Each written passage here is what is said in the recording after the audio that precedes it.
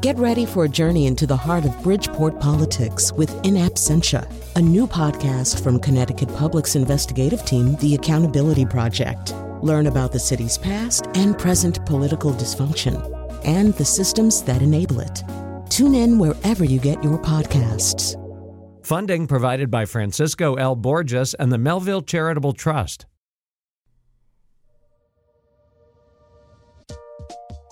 This is Where We Live. I'm John Dankosky. States have always tried to play both sides of the gambling game. On one hand, gambling's a vice meant to be tightly regulated and acknowledged for its social ills. On the other hand, it's fun, it's entertaining, and you can't win if you don't play. The state has continued to represent that you will be an instant winner, but yet they knew all along that they would not be paying out the prize money. That's attorney Tom Zimmerman in Chicago talking to Marketplace about the fact that the state of Illinois' budget is in such trouble that it can't even pay out jackpots to lottery winners. And that's the quandary for states that rely on gambling revenues, like Connecticut. Much like a good run at the blackjack table, you may feel like a winner for a while, but you're always just a few bad deals away from trouble. Take the state's tribal casinos. A decade ago, they were seeing record profits, and the state was benefiting from its deal on slot revenues. Now, since the recession and the expansion of casino gambling in other states, those numbers are way down, and the tribes are working together to stave off an attack from MGM in Massachusetts. You can join the conversation, 860-275-7266. Comment on our website, wnpr.org/where we live. You can find us on Facebook and Twitter at Where We Live. Is Connecticut placing too big a bet on gambling? We're going to start today with the parlor game Keno, which has been floated as a way to increase state revenues for many years now. It finally got legalized, but it's taken a while to get up and running. Brad Kane joins us. He's managing editor for Hartford Business Journal. He's been following Keno. And Brad, welcome to the show. Thanks so much for joining us. Well, thank you for having me today. So when do we expect to see Keno in bars and restaurants around the state? I think January. It's not 100% sure yet, but lottery is headed for a January rollout of the game. And you say lottery is headed for it. Maybe you can explain exactly who's running this game. It's going to be the Connecticut State Lottery, right? Yeah. Keno technically is a casino game, and as you know, the two tribes have the exclusive right to run casino games. But Connecticut has looked at Keno to fill holes in its budget gaps for a while now, and is nearing an agreement with both the tribes to let the lottery run it and put it in the lottery locations throughout the state. And then once those agreements are finalized, which should be rather soon here, lottery is going to go full force and getting everything out by January. What do we know about those agreements with the tribes? As we're going to be talking about later in the show, the state is really making a deal with the two tribes right now to try to build a third casino in the state, to try to stave off some trouble from Massachusetts coming from the north. Does it seem likely that the deals will be struck sometime soon so that Keno can actually start to work in Connecticut? Yep. The agreement more or less is similar to the agreement that the tribes had with the state.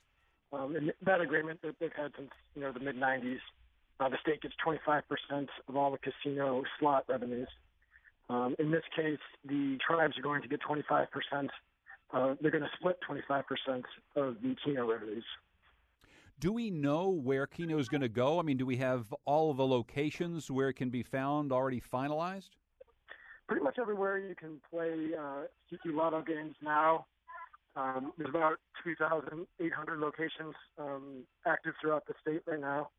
So those are going to start with the rollout in January, and then probably over the course of the next 6 months a year, we're going to look to add about another 400 to 600 locations throughout the state.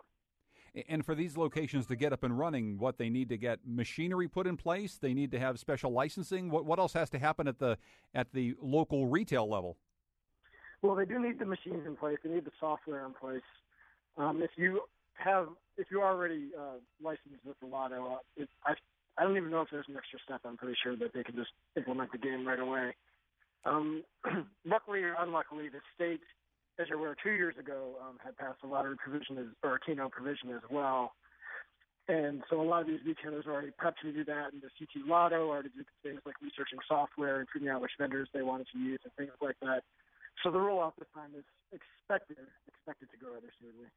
We're talking about gambling in the state of Connecticut and actually nationwide as a way to fill state coffers. We'll be talking with someone from Illinois coming up a little bit later on in the program. We'll also be talking about this lawsuit that's been filed by MGM and the state of Massachusetts to try to stave off this new third casino being proposed by the two tribes in Connecticut and also the state of Connecticut. If you want to join us, 860-275-7266. We're talking with Brad Kane, who's managing editor for Hartford Business Journal. And Harriet Jones joins us now. She's WNPR's business editor. Good to see you once again, Harriet. Nice to see you, too. We'll be talking in just a moment about what's happening with this MGM lawsuit. But as I talk to Brad about Keno, it's really interesting. There is still this thing that's hanging out there about making this deal with the tribes. We'll be talking to representatives from both tribes later on in the program. Harriet, are you hearing anything about this piece of it? Because, again, it seems like we've been waiting for Keno forever here. I was really surprised, how little fuss there's been, considering last time when it was passed in 2013, it was kind of everybody's redheaded stepchild. It got slipped in the dead of night with no public hearings, nothing. Nobody wanted to own Keno. Exactly. Yeah. Brendan Sharkey said, well, we did this kind of because the governor asked us to plug a hole, and Don Williams hated it, and, the Council on Problem Gambling had heard nothing about it, really objected to it. This time it's been slipped in again, and there seems to be no kind of public outcry about it the way there was last time. Brad, are you surprised about that? How quiet it's been? I'm not terribly surprised because, frankly, 2 years ago, the outcry was more about the way it was put into the budget, not on the actual game itself. The way it had no public hearing 2 years ago, the way it was just kind of plugged in literally, days before the session and the days before the budget vote. And I think that's where a lot of the objection came from particularly the Democratic leadership and why they repealed it that following year. But going into this year, they had those conversations with Keno. They had the public hearing. They gave everyone an opportunity to fully vet on it. And even the Council on Problem Gambling said they didn't necessarily object to the game. They just said they wanted to make sure there was funding available for people that develop problems with gambling. So it seemed to be pretty much smooth sailing from here on out. There wasn't too much political fight when it was inserted in the budget. And I even talked to Democratic leadership a couple weeks ago, and they said they have no intention of trying to repeal this specific provision. I think the other thing, though, Brad, that we've raised here quite a bit is that regardless of how Keno finally got into state law, there's always been a question about how much money it's actually supposed to raise. According to the Office of Policy Management, the state wants Keno to generate something like $13.6 million this fiscal year and $30 million for fiscal year 2017. But I don't know about you. We haven't heard a whole lot of specifics about how that's supposed to happen. I mean, where those numbers come from. Do you know anything more than we do, Brad? This kind of a hope and a prayer, I think, by the CT lot. I'm sure the Connecticut Lottery has people much smarter than I calculating how much each game is going to, bring up, and how many people buy scratch-off tickets, and how that equates to how many people are going to buy Keno tickets. All the other games that they have, and of course, I'm sure they'll do massive amounts of advertising once they feel they've reached a point where they can do that. I know the lottery is anticipating just in its own coffers a $300 million increase. So, $30 million a year for the state. I mean, it seems in line, especially after they cut the slice to the tribes. It's interesting, Harriet, as we look at this, every time we tackle the budget implications of this, it really is hard to know. I mean, we're basically hearing from Brad. It's kind of a little wish casting here. Do you know any more details about how much Harriet Keno is supposed to fill up the state coffers? I don't, but it would be interesting because there are a lot of states around us that do have Keno. So it would be interesting to have that comparison of, I don't know whether they break that out from their lotteries about how much Keno actually makes, but that might be an interesting comparison to make. If you want to join us, 860-275-7266. We're talking about gambling in the state of Connecticut. Joe's calling from Hartford. Hi, Joe. Go ahead. Hi, thanks for taking the call. It seems that states are increasingly relying on gambling revenues, but can we have that conversation without talking about the broader context of federal revenues and how they, I think on average, contribute about 30% to state budgets? And those federal revenues are comprised of our federal taxation policies. And as part of that, I think an important component to that is corporate taxes, which at one point contributed about 30% to our federal revenues. Now we're less than 9%. So there's a gap there. But can we talk about state budgets and filling that gap with gambling revenue and not talk about federal budget and taxation policies? Is that what are your thoughts on that? Well, it's a really good question, Joe. Thank you very much. I mean, he's talking about filling the federal budget from taxation on corporations, but that's an issue at the state level as well. Look here, we're right in the middle of a season where we're trying to build a third casino to try to keep revenues and jobs from leaving the state, fleeing to Massachusetts. At the same time, Connecticut is putting all hands on deck to try to maintain GE with its headquarters here. GE says we might leave because what? We tax too much, at least at the corporate level. So on one hand, we're trying to save jobs by bringing in more gambling parlors, and on the other hand, we were maybe saying goodbye to an awful big employer who says, yeah, you're just taxing way too much. So what was that phrase, the permanent fiscal crisis that Ben Barnes came up with?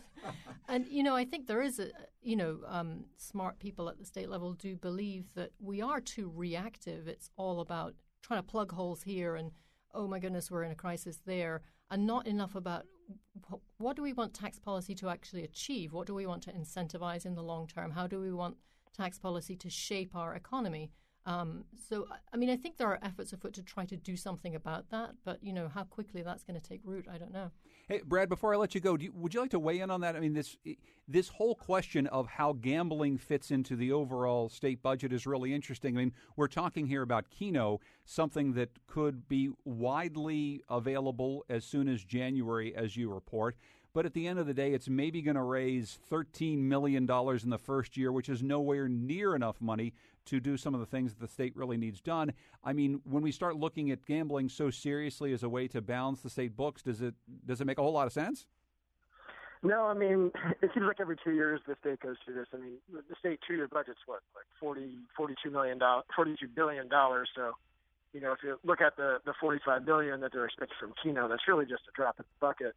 But this does happen every 2 years where there's always a revenue shortfall, and they're scrambling to figure out the best ways to fill it. There's always a little hesitation to cut programs, but they don't want to, necessarily, increase taxes on one sector of the population, like middle class or on businesses. So they try to spread it around, and so they come up with all these little things like Keno, $45 million here, $100 million from taxing clothing sales, that kind of thing.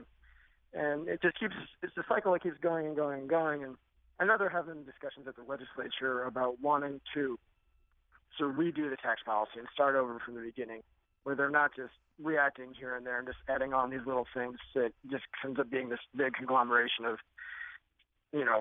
sort of a haphazard tax policy. They want to go back to the basics and really start over from the beginning, wipe the slate clean, and figure out what kind of tax policy you want to set and how that moves forward. And everyone needs to weigh in on that, from what social services they need, how the business community weighs in, how personal income taxes fit into that. And it's a much broader discussion that it takes a long time to have, and it's something that they're trying to push forward to the legislators. Just haven't had a whole lot of voice because they're always reacting to these little fires that pop up, and every 2 years the big fire, of course, is how to balance the state budget. It's how to balance the state budget. And just very quickly, Harry, one of the things that it's always interesting about this is, sure, Keno isn't a tax, but if we're going to raise money off of people playing Keno, I don't think it's the CEOs of corporations in the state who are going to be sitting there on a Sunday afternoon playing dollar games. It's probably going to be people who don't make quite as much money in the state. I mean, it's not a tax, certainly, but in that way, a lot of advocates against gambling see it as pretty regressive. That's right. And, there are certainly social costs to this. I mean, funding the Council on Problem Gambling and the work that they do, is a direct effect of having more gaming in the state. So, whether one balances out the other, whether you really want to be raising revenue off the backs of people who are, perhaps can't afford to be playing these games is another question. Harriet Jones is WNPR's business editor. She joins us to talk about gambling in the state. We've been talking about Keno with Brad Kane, managing editor for Hartford Business Journal. You can find more at hartfordbusiness.com. Brad, thanks so much for joining us. I appreciate it. Thank you for having me. I appreciate it. When we come back, we're going to take a look at the lawsuit against Connecticut. Two tribes in our state looking to build a third casino with help from the state of Connecticut in order to stave off what they see as job losses going to Massachusetts because of a new Springfield casino. Well, Massachusetts and MGM is fighting back. We're going to take a closer look at that coming up next, Where We Live.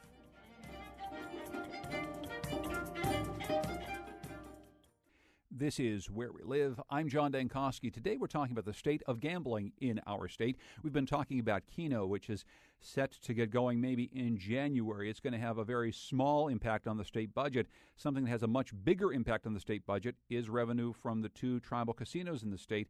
Now there's a lawsuit. MGM has filed suit attempting to block a law passed by the state legislature here that would allow the two tribes in Connecticut to build a casino off of tribal lands somewhere in the corridor between Hartford and Springfield. This new MGM casino that's going to be cropping up in Springfield wants to make sure that all of those customers don't get siphoned off in the process. In just a moment, we'll be talking with two representatives from the state's tribes. First, though, if you want to join us, 860-275-7266. David in Woodbury, hi there. You're on Where We Live. Oh, hi there. Hi, everybody. And John, golly, I'm totally against gambling. The last thing we need is a third casino. And as the old saying says, if you don't play, you can't win. Also, if you don't play, you can't lose. It's a loser's game, and Keno, a terrible idea. All somebody has to do is have a few drinks, and especially after they lose and come home to an unhappy wife. I'm totally against it. Well, David, thank you very much for your phone call. I appreciate it very much. Let's just go quickly to, I believe it's Dr. Heimel calling from New Haven. Hi there. Go ahead. Hey, I'm a transplant to the state, but I do think it's kind of interesting that the state's budget deficits are trying to be made up that is essentially a tax on lower income, less educated population in a blue state. Does that strike anyone else? The lotto and the scratch-offs, and we have a gap, so now we're going to use Keno as a solution to fund this gap. Well, it's a question, and thank you very much for your phone call. It's a question we're trying to ask today. One more quick phone call from Richard in East Killingly. Hi, Richard. Go ahead. Hi. My comment is that the amount of money available for gambling in New England isn't elastic. There isn't more and more money available for gambling the more casinos you put in. So all these casinos are going to be hurting sooner or later. Richard, thank you very much. And Harry, we've been following this for quite some time. Look, it wasn't that long ago that we were talking about casino expansion in states beyond Connecticut. This was before Massachusetts got into this. And there are a number of experts who said there's only so much money out there. We just can't really support 10, 15 casinos in the Northeast. Well, it turns out two things happened. We had a big recession, and an awful lot of people didn't have as much money, and then there was more gambling every place, and now we see slot revenues at the two tribal casinos going down, and maybe, I don't know, maybe Richard is right, maybe there's not enough money in the system to actually support all of this gambling. Right. Is it an ever-expanding pie, or is it a pie that's one size and people get different slices? It's been interesting to see more gaming opening up in Rhode Island and also the first casino opening up in Massachusetts. They've had great numbers, and whether is that novelty, or are they generating more people who are interested in gambling, or are they just attracting people away maybe from Connecticut, from other places, to come and game there because that's, it's got novelty value. It's going to be interesting to see how it shakes out, especially as more casinos come online in Massachusetts.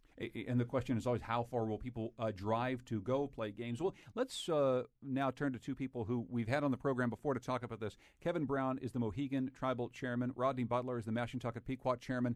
They join us both by phone today. Mr. Brown, Mr. Butler, thank you both for joining us here on Where We Live. Yeah, absolutely. Good morning again. Morning. How are you guys? Well, it's good to speak with you both. So first of all, why don't you talk, and Kevin Brown, I'll ask you to talk first, and then Rodney Butler, you can jump in, about the deal that the two tribes have struck together and with the state of Connecticut, essentially allowing you to build a third tribal casino. You're looking at someplace in the corridor north of Hartford before Springfield. Where does all that stand right now, Kevin? Well, John, thanks very much, and thanks for having us back on because, as always, it helps for us to be able to clarify some of the misperceptions out there. And I'd like to start with just one very small thing, and words have meaning. You said, what do we think about the fact the state has allowed us to move forward and build a casino? And when, in fact, where we are in this whole process is the state has given the Pequot tribe and the Mohegan tribe the avenue to investigate the economic viability and to identify a town somewhere in the north central region of the state where we perhaps could build one, subject to subsequent legislative agreements early next year. And we started this process, as you know, a few months back, and I think what I'd like to kind of highlight here going in is, first and foremost, not solely, but first and foremost, I wouldn't want folks to miss the historical aspect of this agreement. These are two tribes that in the early 1600s split because a difference of opinion about the way we should move forward when we had first contact with the settlers here in this region. After centuries of conflict, after decades of gaming competition, here we are. And we're here because, quite frankly, MGM was quoted as saying recently, "We are not going to go peacefully." Well, all this is a simple response to that. You know, I was deployed to the Middle East for a number of years, fighting our nation's wars. And there's an old Arab saying that says, "Me and my brother against my cousin, but be my brother and my cousin against the outsider." This is economic warfare. It's really that simple. And if the goal is for MGM to take jobs and revenue from the state of Connecticut, Rodney and I are joining together to defeat that. Rodney Butler? Yep. I'm wondering if you can comment on this. I mean, Kevin Brown made it a point to clarify that the state has essentially allowed you to explore the notion of building a casino. I think that we all pretty much know that what we're talking about here is the two tribes getting together to actually build a casino. I guess I'm wondering, before we turn to the lawsuit that's been filed by MGM, if you can tell us where this stands right now. Are we closer to identifying a location? Are we closer to actually seeing a third casino in the state? Yeah, well, I mean, as Kevin pointed out, you can't overlook the historical nature of this thing. It really is incredible. But that said, we're early in the process, right? And so we came out a few weeks ago with the press announcement and the MOU signing, and the fact that we've engaged a firm, Barbara Pearson firm, to work on the RFP process. We're still on track to get that out in early October. We'll start soliciting interest from towns and developers within those towns. Harry Jones? So I'm curious, I mean, to get your take on what MGM has said about this, because they did file a lawsuit back when the act was brought out that allowed you to go into this partnership and to seek a site. They're citing that the act violates the Equal Protection Clause of the 14th Amendment, that it's unconstitutional, and it also violates the Constitution's Commerce Clause. Basically, it's saying if you keep people from out of state out of this process, if we can't come and bid also on an equal footing with the tribes for a new site, this isn't constitutional. What would be your comment on that? Well, I think, it's really not appropriate for us to comment. I mean, it's a suit against the state, and we're certainly supporting the state on their initiative here. And our understanding is the AG is prepared to come out in the next few weeks regarding, with follow-up on this. But, you think about the process that we went through to achieve at least this point to continue to proceed looking at building a facility. Again, as Chairman pointed out, we don't have any final approval, but this was looked at by a lot of smart people for a long time in a very public and open process. And so a lot of information was out there. A lot of these concerns were shared early on in the process, and we vetted them along with the Attorney General to look at the concerns from a legal perspective, and we feel pretty confident about our position. Kevin Brown, I guess I'm just wondering if you can comment on that. Obviously, yes, there is a lawsuit pending. It is against the state. It's not against your tribes. The question really is that MGM is asking is it fair to allow the two tribal casinos in the state to be the only ones negotiating for the right to build a third casino in the state?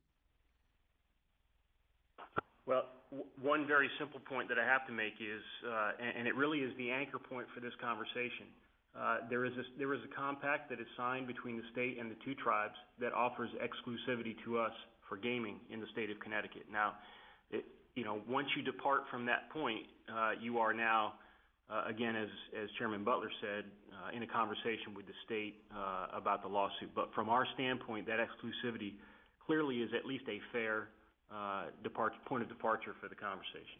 Now, earlier in the show, we got an update on the status of Keno in Connecticut, and because it's considered a casino game, the state is negotiating a deal with your tribes where you get 25% of the state's Keno revenue.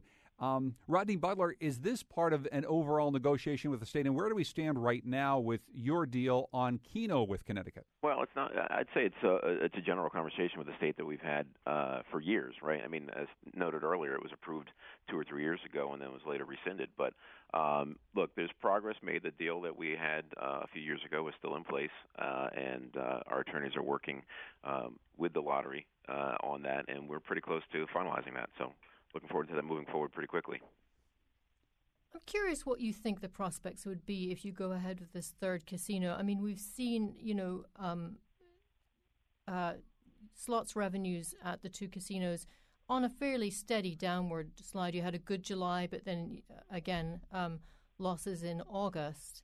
If you build a third casino, why do you think it's going to be a success? Rodney Butler? Yeah, well, I think you touched on that in the earlier segment, and very good observation, and the governor even referred to it recently in a public statement that, gaming in New England is becoming, he used the term ubiquitous, right? I mean, it's everywhere and growing. And so this really isn't about growing the market. This isn't about, creating a large return on investment. This is about protecting jobs and revenue within the state. And knowing that the revenues are going to go somewhere in New England, and in this case, primarily just over the border of the state into Massachusetts, that's the goal of this, is to protect those state revenues and those jobs, even in the declining market. If I could add on to that, I'd just like to say that this statement about the ubiquitous nature of gaming and the jobs associated with it. Let's consider this fact: the state of Connecticut has outpaced the nation in tourism. Why do you think that's happened here in the state of Connecticut? At least a large part of that is the existence of these 2 casinos, and let's take it beyond the gaming discussion. All of the things that we provide at our destination integrated resorts. And while slot revenues may be declining, what we know is that there are a core of gamers out there, and I think we talked about this, John, the last time we were in to visit you, called convenience gamers. And those are the folks that are going to benefit from the recreational pursuit that this provides. And let's not mistake them for being problem gamers for the listener. Everyone that is considered a convenience gamer, a person who will likely go to a closer casino, that does not automatically equate to a problem gamer, which is less than 2% of the entire population of people who go out and gamble. So the point here is, take Rodney's point about the fact that Connecticut is trying to remain competitive in a greater New England landscape. Take Harriet's point about declining slot revenue. Add all of that to the fact that Connecticut tourism is outpacing the nation, and recognize that all we're really doing here is trying to continue to provide the opportunity for jobs and revenue to come from what is a component part of the greater Connecticut tourism industry. We're talking today about gambling in Connecticut with Harriet Jones, WNPR's business editor, and also with Kevin Brown, who you just heard from. He joins us on the phone. He's the chairman of the Mohegan Tribe. Rodney Butler is the Mashantucket Pequot tribal chairman. If you want to join us, 860-275-7266. Turning to this issue of jobs, Harriet, during a recent press conference, Governor Dan Malloy was asked about a statistic showing that Connecticut has recovered just about 88% of the jobs lost during the recession. Here's his response to that number. I think that in Connecticut, that's an unfair statistic. I mean, the reality is that we're at 98.4% of the private sector jobs. And one of the problems in Connecticut is that gaming has become ubiquitous. So the casinos are down about 10,000 direct employees. And the sector, that comes out of the government number. Okay, so Harriet, I heard that in your story, and I said to myself, what does that mean exactly? What is the governor talking about there? Maybe you can explain a little bit about these job numbers and why he brings up the casino numbers when he talks about them. Yeah, he was making a point about one very interesting issue and ended up making a comment on another. So he's trying to explain a kind of abstruse point about the employment statistics, which is that they're broken down into private sector jobs and public sector jobs. When you look at recovery from the recession in private sector jobs, it's almost at 100%. The nation itself is at 140%. So Connecticut's recession recovery has lagged behind quite a lot. So we're just waiting for this point where we get to 100%, where we've made back all the jobs that we lost in the recession. And Dan Malloy was trying to make the point that if you look at that private sector number, we're almost there. What's dragging us down is the government sector. Well, interestingly enough, casino jobs are counted in the government sector. because those employees are employees of the tribal nations, which are separate sovereign governments. So he's saying, what's really skewing these numbers is the government sector and the casino jobs. Well, he's right that is what's happening. But if, in any analysis of the economy, you might really think of those casino jobs as private sector jobs. Sure. So, he had pointed to the fact that these casino jobs are what's dragging down Connecticut's economic recovery, which is interesting if we're now thinking about actually adding a third casino.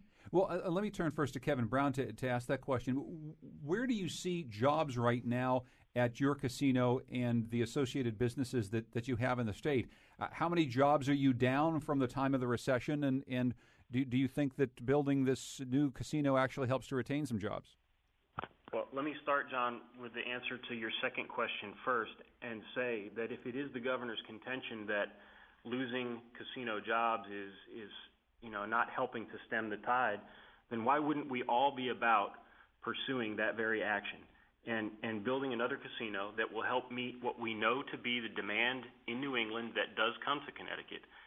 And to that end, if we build this North Central Connecticut casino, we'll be able to retain jobs in gaming to probably to the tune of 50% of what is projected to be lost to those casinos that are being built in Massachusetts.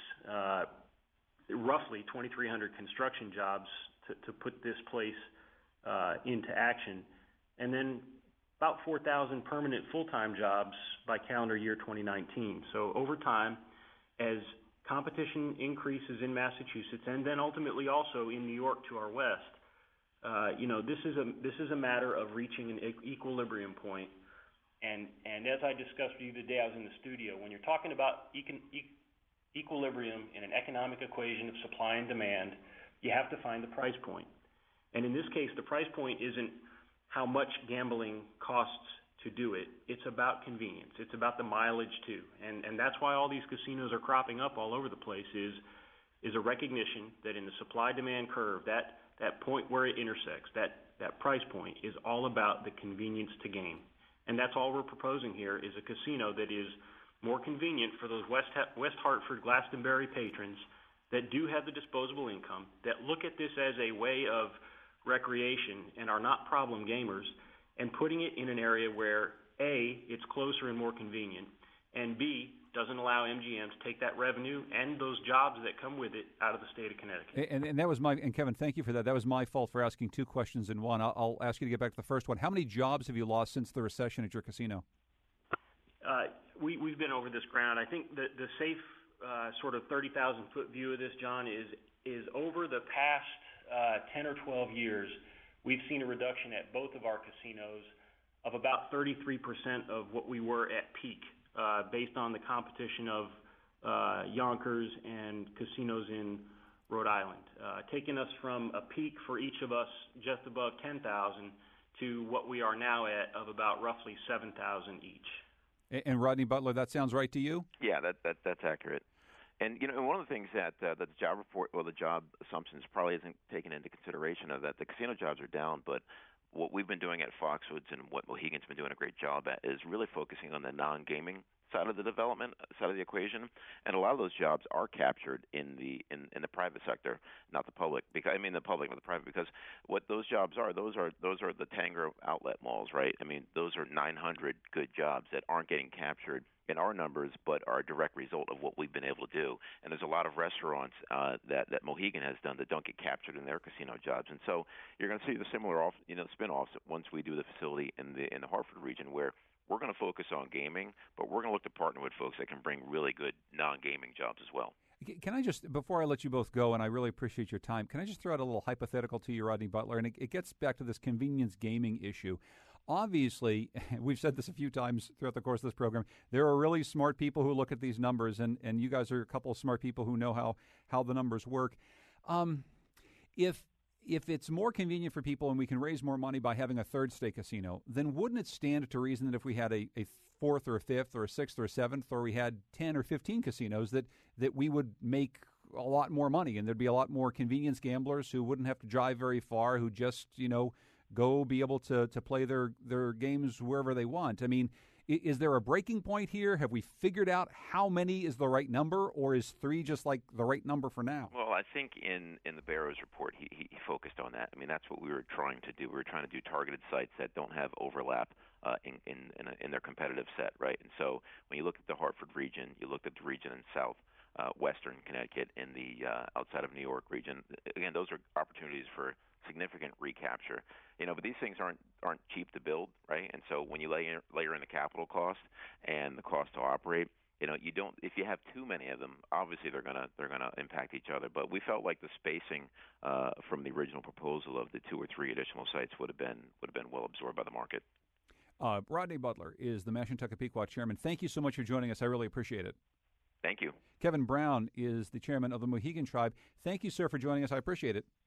Thanks, John. Thanks, Harriet. We'll continue with Harriet Jones, WNPR's business editor, who's been following gambling in the state for us. You can call us at 860-275-7266 if you have thoughts about this, about whether or not we should have a third tribal casino, whether or not we should expand games like Keno or even lottery games. As a matter of fact, lottery is what we'll be talking about next. In the state of Illinois, maybe you play, maybe you win, but you might not get paid right now because the state of Illinois' budget is in such bad shape. We'll be talking with a lawyer who's taking on the state of Illinois. That's next, Where We Live.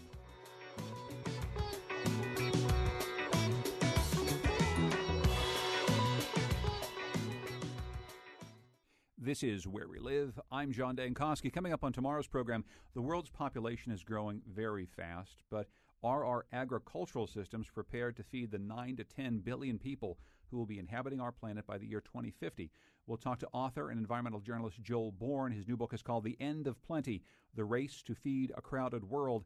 That's coming up tomorrow, Where We Live. Today on the program, we're talking about gambling and how states like Connecticut are relying on gambling revenue through a game like Keno that's set to start sometime around January, through casino gambling of the type that we were just talking about with the heads of the Mashantucket Pequots and the Mohegans, whether or not a third tribal casino will actually help stave off job loss in the state.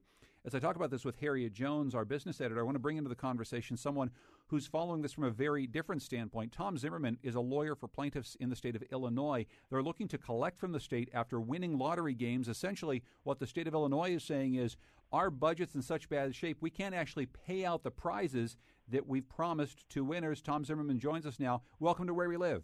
Hello, good morning. It's nice to be here. Well, I'm wondering first if you can just lay out exactly what the issue is here right now. Essentially, what we're seeing in the news is that the state of Illinois promises to pay out winners of jackpot games, and the state's saying we don't have the money to pay out. Am I saying this right? That's correct. The money is on deposit in the state lottery fund. Over $250 million that the state is earning interest on.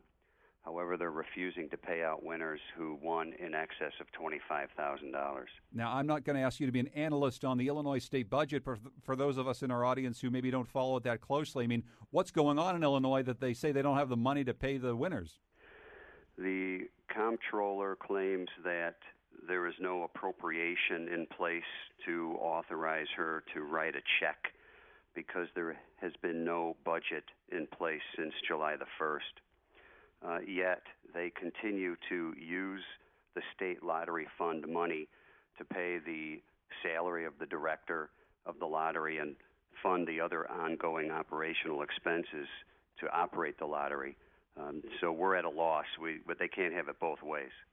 How much money does the lottery make for the state of Illinois a year, Tom? Well, that's a very timely question, because the manager, the private manager who ran the lottery for the last few years, just got fired. The reports are that the lottery actually lost money last year. The lottery lost money last year, so essentially the state is paying to put on a game that a lot of people spend money on, and it's not even breaking even? That's what the reports are. It's an ongoing, developing story. The manager just got fired a day or two ago. But our concern is a little bit different. We have 2 or 3 dozen individuals who won prizes greater than $25,000. All told, there's about $288 million owing. And the money is there. We just want a court order to force the state to pay these prize winners, or alternatively, to enjoin the state from continuing to sell tickets where the potential payout is greater than $25,000, because they shouldn't be selling the tickets if they're not going to pay out the winners. Well, and those are two very interesting different points. I want to get to the second one in a moment, but let's get back to that first one. You say the money's there. The comptroller of the state of Illinois says the money's not there. We literally don't have the ability to pay these winners out right now. And if you look at the state budget, it's not been passed. Well, I don't know. Maybe the state's right. The comptroller's argument is there's no appropriation. There's no budget that authorizes her to write the check. Any dollar that she spends has to be appropriated in the budget and have some type of funding to pay for that money that she's paying out. And so it's simply that there's been no budget passed to allow her to write the check. But the money is on deposit. The last report that we saw as of June the 30th showed there was over $244 million sitting in that state lottery fund. So I want to get to that second point that you made before, Tom Zimmerman. You basically say you'd like to keep the state, if they're not going to pay out, you'd like to keep the state from actually continuing these games. Talk about that a little bit, if you will, because that seems to be a much more wide-reaching consequence. It gets right down to everything from, how people might go into convenience stores and spend money on candy bars and sodas while they're playing lottery games. It seems as though something like that might have a huge economic impact on the state. If any private business engaged in this conduct, the state would come in and shut them down. But here it's the state that is engaging in this conduct. Since July the 1st, the state knew that they were not going to pay out winners in excess of $25,000. Yet they kept that quiet. They continued to sell tickets advertising that you can be an instant winner with an instant payout, all the while knowing that they were not going to pay out. They did that for 2 months until finally in late August they were forced to announce that they were not making these payments. And that's simply not an appropriate action. No private business would be allowed to engage in that conduct.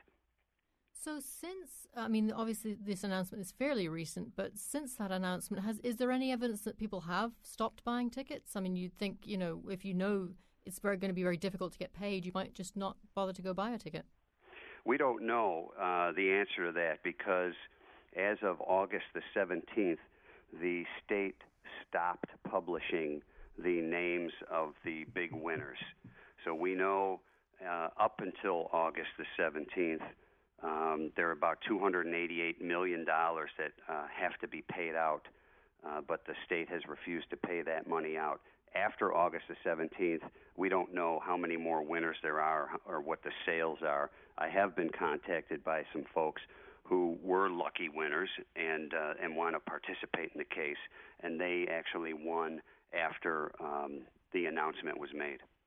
I obviously, Tom, you've looked into this beyond just the purview of the state of Illinois. I mean, has this happened anywhere else? Have you seen other states that have actually had the same problem where they're just not paying out on their lottery winnings? No, this is unprecedented. We researched this thoroughly before filing suit to see if there was any precedent out there, if this had happened anywhere else, and it has not. This is the first time in the history of the lottery throughout the nation that a state has refused to pay out. And I just have to ask you as the last thing, Tom, I mean, did you ever expect that this was going to be a big part of your career, that you were going to be, I guess, an anti-lottery crusader? Well, we handle a lot of major class action litigation here.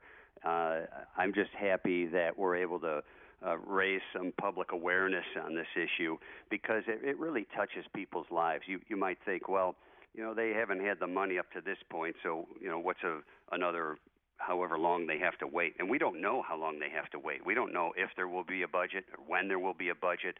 The state is operating and paying 90% of its bills right now through court orders and consent decrees. So there's no incentive whatsoever to get a budget in place. And the stories I've heard from these folks, people have had to take out loans. They're paying interest while the state sits on their money. People who are working 2 jobs who were looking to enjoy their golden years and maybe cut down on their hours that they have to work, or relax a little bit, taking some friends out to get away when their mother had just recently passed away and they went through a long period of hospice to help them with their grieving process. So the stories go on and on. They really do impact the people's lives, and we're just hopeful that we can get this resolved quickly. Tom Zimmerman is a lawyer for plaintiffs in Illinois who are looking to collect from that state after winning lottery games. Tom, thank you so much for keeping us up to date on this. I really appreciate it. All right, thank you. In just the last couple minutes we have with Harriet Jones, WNPR's business editor. So we've taken a look at Keno, which is a game the state said it was going to bring in to try to fill the state coffers. Obviously, we were looking for money anywhere we possibly could. And we also talked about this potential third tribal casino off of tribal land. As we stated in that segment, there are some legal challenges and maybe some legal questions about how and when that could be done. Then you hear a story like this from Tom Zimmerman from Illinois, where they're basically saying, look, when a state gets in trouble, maybe we're just going to stop paying out winners. I don't know. It seems as though states, especially in the Northeast where there's so much gambling right now, are going to be having these gambling conversations more and more. It seems like a way that states are looking to actually get money into its general fund. Maybe it's something that works. Maybe it's something long term it's not going to work. And it might be interesting to see how this works with the economic cycle, too, because, casinos really started to lose badly in the recession. But as the economy swings upward again, what effect does this have both on states' fiscal health and on how many people are willing to go out and how much more disposable income people have to go out and gamble? Does it increase the market for gaming? Does it increase the take the state gets from gambling? How is the economic cycle going to affect all of this, too? But it's also interesting, too, you heard Rodney Butler talk about the ancillary jobs that are created when you have a big tribal casino that has everything from sporting events to concerts coming into building a brand new mall with outlet stores. That's all part of what we've seen as the big casino build across the Northeast. From what you're seeing, how does that play out? Because this third tribal casino is not going to be one of these places that has an outlet mall attached and can have a big arena bringing in national acts. It's going to be a place for, as both tribal chairmen said, convenience gambling. A slots barn? Well, and some people have called it disparagingly a slots barn, but they're saying it's going to be a really nice casino, but not to the level of what you have down in your neck of the woods down in southeastern Connecticut. Well, but that's the interesting thing about the southeast of Connecticut is one of the few places in the state that is still losing jobs. If you break out the labor market statistics across the state, Fairfield County is doing well, Hartford County is doing well. Southeast still losing jobs, and that's largely a function of the casinos down there. So yes, in years past they have augmented the tourism industry. They have been they've worked well with other attractions down there, but at the moment they're a drag. But it's interesting though too, where the jobs are is very important. The tribal chairman talk about convenience gambling. Some people just want to go to a casino if it's going to be near them. They don't want to have to drive all the way from, say, Enfield to southeastern Connecticut. Well, maybe there's a casino nearby and they can go there. But what about the jobs? The jobs also aren't necessarily as transportable. A lot of the jobs that the casinos were heralded for bringing into that area came after a big economic downturn in southeastern Connecticut. So it sounds as though that part of the state's still struggling no matter what happens with the new casino in the Hartford area. Yeah, and also when you look down the breakdown of who works at the casinos and where they come from, a lot of people have come in from foreign countries to work at the casinos. A lot of people who actually live all over the state work at the casinos down there. So again, where is the employment going to come from? Where are people going to be attracted to work at a third casino on the I-91 corridor? What kind of employment is it going to create?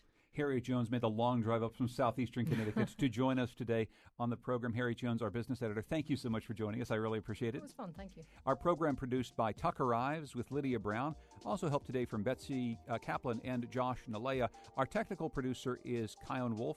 Feel better, Kyone. Our digital editor is Heather Brandon. The executive producer of Where We Live and also our technical producer today was Katie Tolarski. Thanks to Deborah Timms, Zachary LaSala, Amanda Gallagher, Stephanie Reif, all of our interns. Continue this conversation about gambling in the state at WNPR.org/wherewelive. I'm John Dankowski. This is Where We Live.